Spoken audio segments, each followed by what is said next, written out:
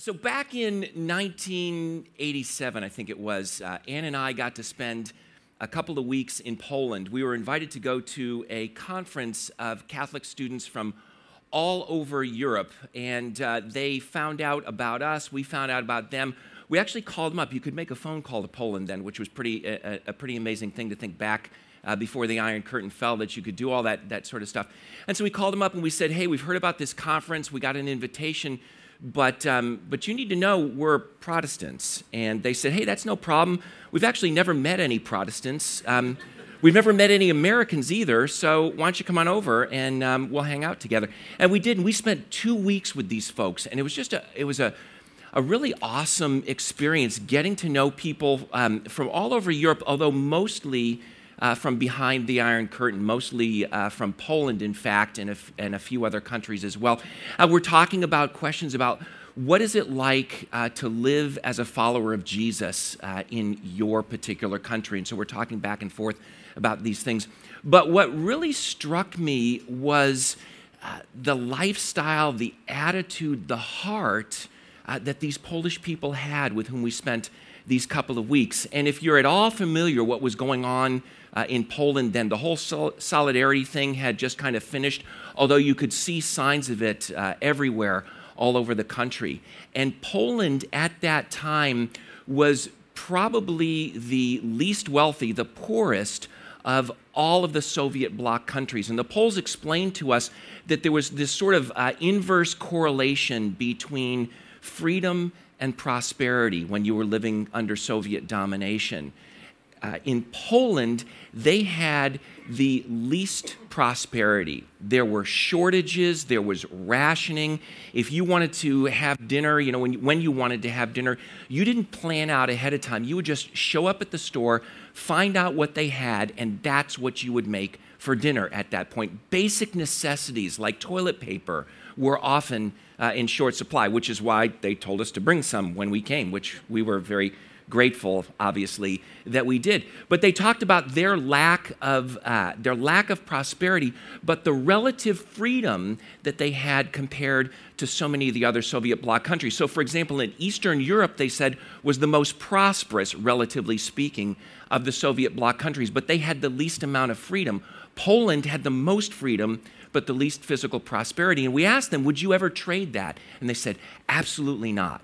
We're grateful for what we have. We're glad that we have these freedoms, and we've got enough to live on, and so we're happy with that. So one evening after our normal dinner with them, which that night had been, I think it was beet soup and some bread and then something that they called meat. I lost about like 10, 15 pounds in those 2 weeks. After that dinner, they brought out this small box, and it's a box that they had been keeping for the past couple of years, and they opened it up and they took out 6, 7, 8, 9 packages of American candy. And we're like, where did you get American candy all the way over here? And they wouldn't tell us, and I'm sure it was super expensive, but they had been saving kind of this most prized treasure for 2 years. And when they had these special guests, they wanted to share their best with us. How could we accept that kind of generosity? We're just kind of sitting there like, how can we take this that's obviously so important to them, but how can we not receive that kind of generosity that they were offering to us? And as I've stepped back over the years and looked back on that piece of that encounter, but really on the entire 2 weeks, I'm just blown away by how well they lived with less. They had so much less than we had. I mean, we could walk into any store here in the United States and have 100 times as much candy that they had, and it would all be in date. But for them, this was the most important thing that they had, and they wanted to share that with us. These people were grateful for what they had. They were incredibly generous, and they were living well with less. And I have to stop and ask myself, how well do I live with more? Because I have so much more. We have so much more. And we talked about this last week. When we're compared, this area, this community in which we live. When we compare ourselves with the rest of the United States, when we compare ourselves especially with the rest of the world, we have so much more. God has blessed us in so many ways. And the question is, how do we live well with all of the more that God has given us? And last week we talked about this, and we said a couple of the keys are, first of all, it's okay, it's actually good to enjoy what God has given us. We don't need to feel guilty for having more. We should enjoy the blessings that God has given us. But we shouldn't keep them just for ourselves. We should share them with the people around us. We should be generous to the people who are in need, following the example of the Polish people who were so incredibly generous to us because they loved us and they wanted to honor us in that particular way. But we also need to be careful that we trust God and not the good gifts that God has given us. Because if we end up trusting the gifts instead of the giver, then we're allowing the gifts to replace the God who gave us those gifts. And so we talked about those different things last week. And there are a lot of advantages to having more, a lot of blessings to having more, but there are also some dangers to that. And one philosopher puts it this way. He says, wealth is like seawater. The more we drink, the thirstier we become, and the same is true of fame. If we get more wealth, we want more wealth. If we get more power, we want more power. When we have more fame, we want more fame. And it's good to enjoy the good gifts that God has given us, but if we're not careful, we're going to want more and more and more. And that kind of greed can cause us to turn inward and to become focused on ourselves and our own little worlds, and our worlds shrink to the size of our bank accounts. And we end up worshiping the gift instead of the giver who gave us these things. Pastor Andy Stanley puts it this way. He said, greed is the assumption that everything placed in our hands is for our consumption. And God says, yes, I've given it to you, and you can consume, and you can enjoy, but that's not the only reason, God says, that he's given it to us. But if that's the way we look at everything, if everything that we have is for us, then we become greedy and our worlds shrink and we find ourselves alienated from the people around us, but also from God. And this morning I want to look at a story in the Bible, an encounter that Jesus had with a man who was incredibly wealthy, but he was also incredibly greedy. And that greed had alienated him both from the people around him as well as from God. And it's found in the Gospel of Luke, the biography of Jesus written by a man named Luke, in chapter 19, verses 1 through 10. I want to read pieces of it and talk our way through it. So Jesus entered Jericho, and he was passing through. And a man was there by the name of Zacchaeus. He was a chief tax collector, and he was wealthy. He wanted to see who Jesus was, but because he was short, he couldn't see over the crowd, so he ran ahead and climbed a sycamore fig tree to see him, since Jesus was coming that way. So I've probably read this story, several dozen times in my life, and every time I read it, I want to ask myself the question, why did Zacchaeus, he was short, I get that, but why did he have to climb up a tree in order to see Jesus? Why didn't he just do what the rest of the short people of the world would do, kind of push his way through the crowd, say, excuse me, let me come up, stand in the front of the crowd so I can see Jesus here? Because look, we're nice people, and we'll let people who are shorter than we are stand in front of us because they're not going to block our vision. Why wouldn't that happen to Zacchaeus? I think the problem is that he worked for the IRS, the Israeli Revenue Service there. It's one of those things where you ask him, so what do you do for a living? He says, I could tell you, but I'd have to audit you, And in those days, we sort of joke about IRS agents here, but in those days, it's a completely different situation because Israel at that time was under Roman domination, right? Rome had come in and they had conquered Israel and they had imposed these incredibly oppressive taxes on Israel. So the taxes that Zacchaeus was collecting were taxes that were ultimately going to the conquering power, Rome. And the Jews didn't like that. They didn't want to have to pay taxes to Rome. It was hard enough that they had to pay taxes to their own government. They also had to pay taxes to this foreign government. And then you've got one of their own, because Zacchaeus is a Jew. And he had been hired by Rome to collect taxes for them. So from the perspective of Zacchaeus' fellow Israeli citizens, Zacchaeus is a traitor. He's a turncoat. He's someone who's gone over to the enemy and he's working for them. And the way that Zacchaeus made his money, he didn't get a salary. Rome said, you've got to collect this much in taxes. And whatever you collect beyond that, you can keep. And Zacchaeus was really good at collecting beyond what Rome said the minimum requirement was. So Zacchaeus had become rich at the expense of his fellow countrymen. So you've got this guy who works for the enemy, he's collecting taxes that they hate, and effectively he's stealing from his fellow citizens, and he's protected by Rome. So you think they're going to let him through the crowd to stand in front? So that's why Zacchaeus has to climb up to the top of the tree. He's viewed as one of the lowest life forms that you could have in Israeli society. So verse 5, Jesus reaches the spot, he looks up and he says to Zacchaeus, Zacchaeus, come on down immediately. I must stay at your house today. So Zacchaeus came down at once and he welcomed him gladly. You notice what happens? Zacchaeus is up in the tree. Jesus looks up and he says, hey, Zach, come on down. I'm going to have lunch at your house today. Imagine what would happen, you're walking out today and I say, hey, John, Mary, let's have lunch at your house today. How'd you feel about that, right? It's kind of a little bit of chutzpah there on Jesus' part. But actually, in that society, that was an honor for Zacchaeus because Jesus is viewed as this really important rabbi. And it's an honor for him to say to Zacchaeus, I want to come to your house today. I want to hang out with you. And so Zacchaeus isn't fazed for a second by Jesus inviting himself over to Zacchaeus' house, but other people were scandalized by what happens. Watch this.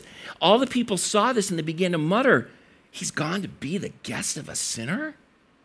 He's gone to be the guest of a sinner? The scandal is not that Jesus invited himself to someone's house. It's that he invited himself to that someone's house. Nobody expected that. From their perspective, what is a good Jewish boy like Jesus doing hanging out with a lowlife like Zacchaeus?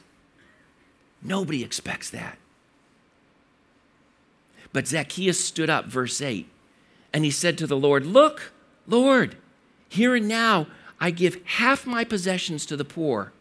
And if I've cheated anybody out of anything, I'll pay back 4 times that amount. And if you're familiar with the Old Testament law, if you're familiar with the rules and regulations for Israel under which the people were living at that time, you know that they were required to give 10%. And Zacchaeus says, yeah, the requirement's 10%, but I'm going to give 50%. They considered 20% to be generous. Zacchaeus says, I'm going to give half of what I have to help out the poor and the needy. And then if you had defrauded somebody, if you had cheated somebody, and Zacchaeus made a living doing this, you had to pay back 120%. You had to pay back what you had taken plus an extra 20% beyond that. Zacchaeus says, I'm not stopping there. I'm doing 400%. I've been given back 4 times what I've stolen from people. And nobody expected that kind of generosity, let alone from somebody like Zacchaeus. Something had happened to Zacchaeus. And the question becomes, what is it that motivated Zacchaeus to do, in one case, hugely more than he would ever be expected to do? What is it that motivated Zacchaeus to give away more than half of his wealth? And when you think about the motives that we have for being generous, sometimes our motivation is because there are other people who are in need. We hear about a need and we're moved to help out, right? We've heard about the situation in Paris. We've prayed for the situation in Paris. And if there's opportunity for us to help out, to give, we're going to want to do that because we know what it's like to have a situation like that so close to home. And we're moved in our hearts to help out those people who are in need. We hear about situations about people who are starving all over the world, and our hearts are moved and we want to give to them. And millions of people are helped every year by people who are motivated because of the needs that they hear about that. But sometimes that need-based motivation can subtly turn into a guilt-based motivation. I heard about a pretty well-known celebrity some years ago, and he was speaking to a large group of people, and his thoughts turned to the problem of world hunger, and he was trying to encourage them, he was trying to motivate them to get involved in the cause of ending world hunger. And so he stood up on the stage and he started clapping. And he said, "Every time that I clap, a child dies of starvation." And some guy in the front row yells out, "Then stop doing it." You know, and I don't know if he was trying to guilt manipulate them or not. I'd like to think that his heart was good and that he was just so motivated by the needs of those people that he wanted to do anything that he could to help people to share in that motivation and to be generous. But the effect, at least on that one person, was that it felt like guilt manipulation. And we've got to be so careful not to let our zeal turn into guilt manipulation. We also need to be careful not to let ourselves feel guilty just because we have more. There's nothing wrong with having more. It's a blessing that God has given us, and we can enjoy those blessings, but we also ought to want to share with those who are less fortunate than we are.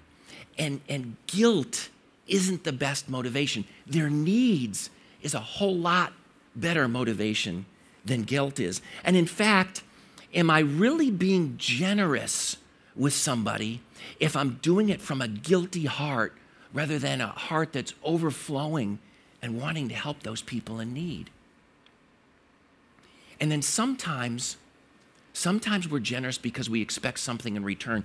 Sometimes we give because we've got the expectation of receiving. I was talking about this message a couple of weeks ago with some folks, and one of them shared that she had an aunt who gave her nephew a birthday present, and the nephew never wrote her a thank you note. And so she vowed, "I will never give him a present again." Was she being generous when she gave him that birthday present? Or was she conducting a business transaction where she was trading a birthday present for a thank you note? And I understand it's difficult to be generous when people aren't grateful, when people aren't thankful for the things that we do for them, for the things that we give them.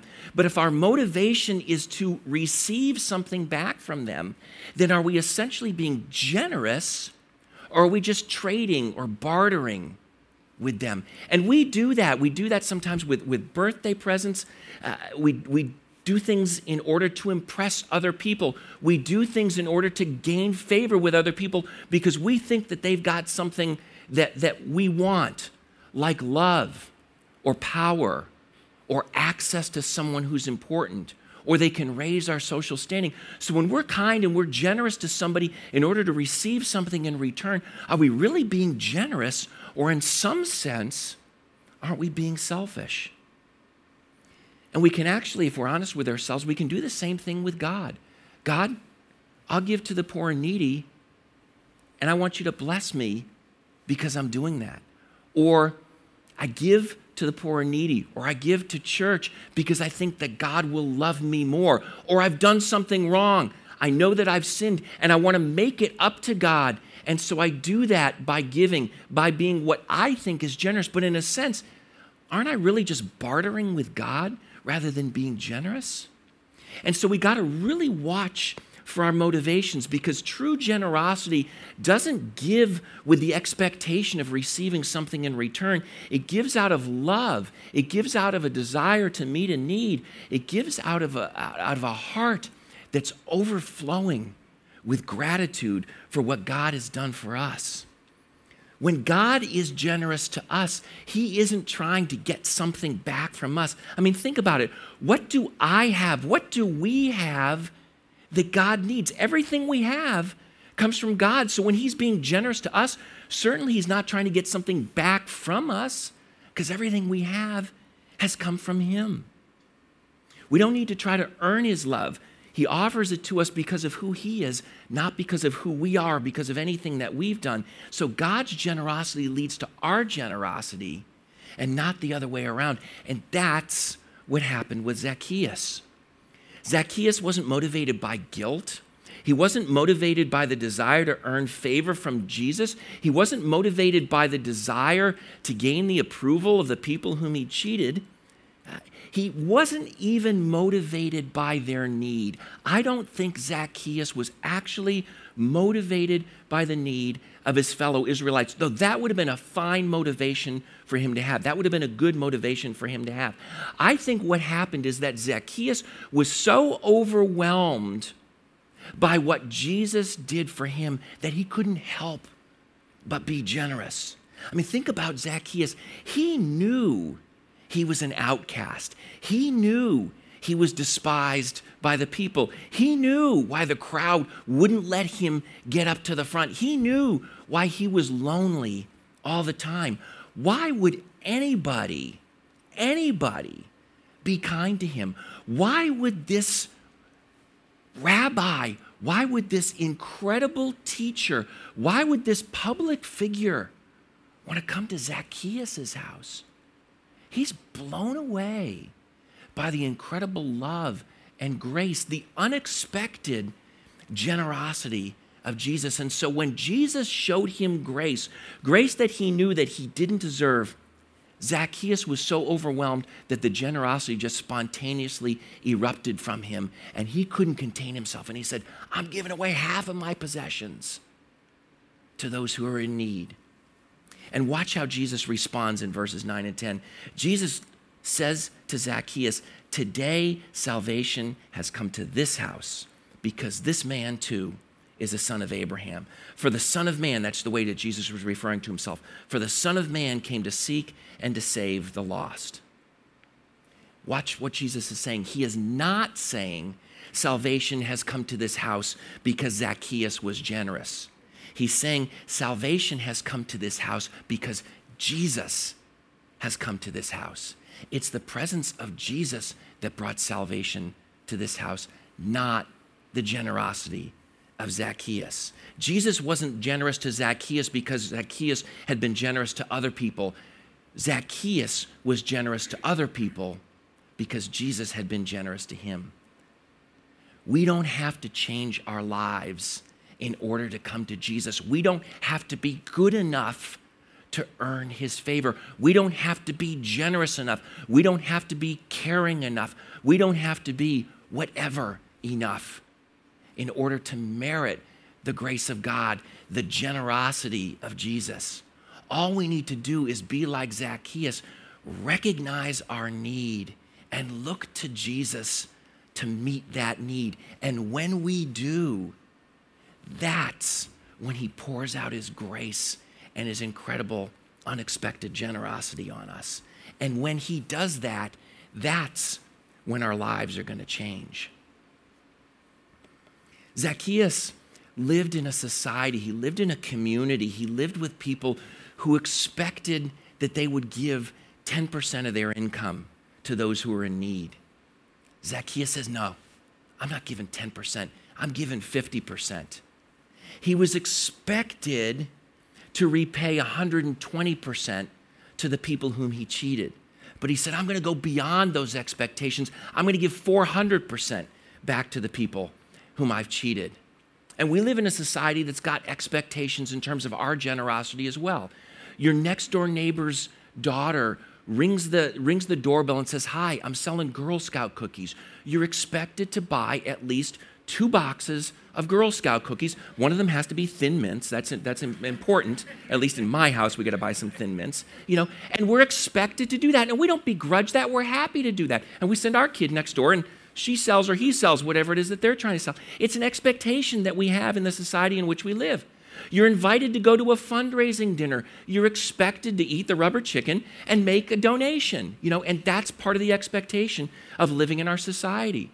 We go to church and we give. We send a check to the college from which we graduated. We do that. We're expected to do that. We give to the Thanksgiving food drive. Those are the things that we're expected to do in our society. That's the kind of generosity that's expected with us. But if we really want to live well with more. We don't want to just meet the expectations that our society puts on us. We want to exceed those expectations, because if God has exceeded our expectations in terms of his generosity to us, and if that's really settled into our hearts, then we're going to want to be like Zacchaeus. We're going to naturally be like Zacchaeus, and we're going to exceed those expectations of generosity. Think about what God did for us. Who would have expected, which of us would have expected the creator of the universe to be born as a little baby and go through all of the difficulties of living life as a human being? I mean, God going through puberty, right? Think about that. Think about all the suffering that Jesus went through. Who would have thought that the creator of the universe was going to do that for us? Who would have thought that our Heavenly Father would give that which was most precious to him, give his only Son, so that we could be restored to a right relationship with him, when our relationship with him was not broken because of anything that he did, but it's broken because of things that we've done? So who would have expected God to do that for us? When we're captivated by that unexpected and undeserved generosity, when we're captivated by that, we're going to want to share the gifts that he's given to us. And the more that we understand and appreciate and enjoy the good gifts that God has given to us, the more that we're going to want to share those with others. The more that we're going to want to participate in his plan of helping to restore and to redeem this broken world. And we live in a world that's broken. We live in a world with needy people, both physically but also spiritually. And the more we appreciate the blessings that God has given us, both physical and spiritual, the more we're going to want to use those blessings to help others, to meet the physical needs of the people around us, to meet the spiritual needs of the people around us, to point them to the one who's the ultimate source of all of the good things that we have, the one who has showered us with unexpected generosity and undeserved grace.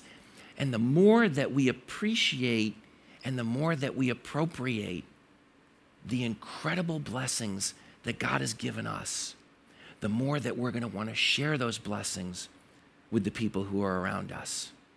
And when we do that, that's when we're going to be living well with more. Let's pray for a minute. Father, I thank you. I thank you for the unbelievable generosity that you have shown us. I thank you for the grace that you've shown us. I thank you that when we didn't deserve it, when we didn't expect it, you gave to us what we needed most. I thank you for the ultimate gift that you gave us, the gift of your Son, so that we could be restored to a right relationship with you. And I pray that you would capture our hearts. Pray that you would capture our minds. I pray that you would capture our lives. And I pray that we would appreciate more and more and more the incredible blessings that you have given us. And that rather than keeping them all to ourselves, I pray that our hearts would overflow with gratefulness to you for the incredible gifts that you've given us, and that we would want to be generous to the people around us. I thank you that you want us to enjoy what you've given, but I pray that we also wouldn't become greedy and hoard all that you've given to us as well. And I pray that as we're generous to those around us, I pray that their needs would be being met, and that they would be seeing that generosity, recognizing that ultimately it comes from you. And I pray that as they see that, they would turn to you and they would find that undeserved grace and that unexpected generosity that you are offering to them as well in Jesus Christ. We pray in his name, amen.